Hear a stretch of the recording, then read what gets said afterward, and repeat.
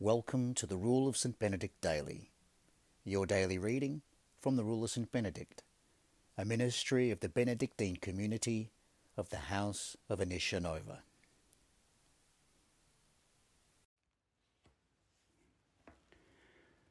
Today's reading from the Rule comes from chapter 7, Humility, verses 51 to 54.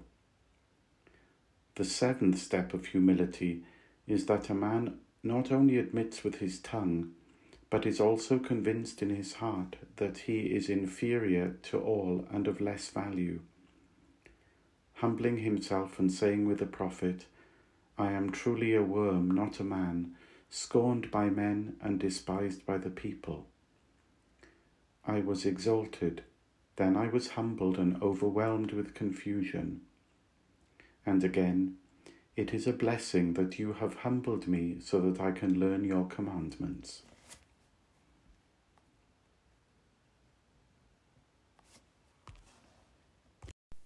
You've been listening to today's portion of the Rule of St. Benedict, read to you by a member of the Benedictine community of the House of Anicia Nova. For more information about the House of Anicia Nova, who we are, and vocation with us, please go to houseofanicianova.org.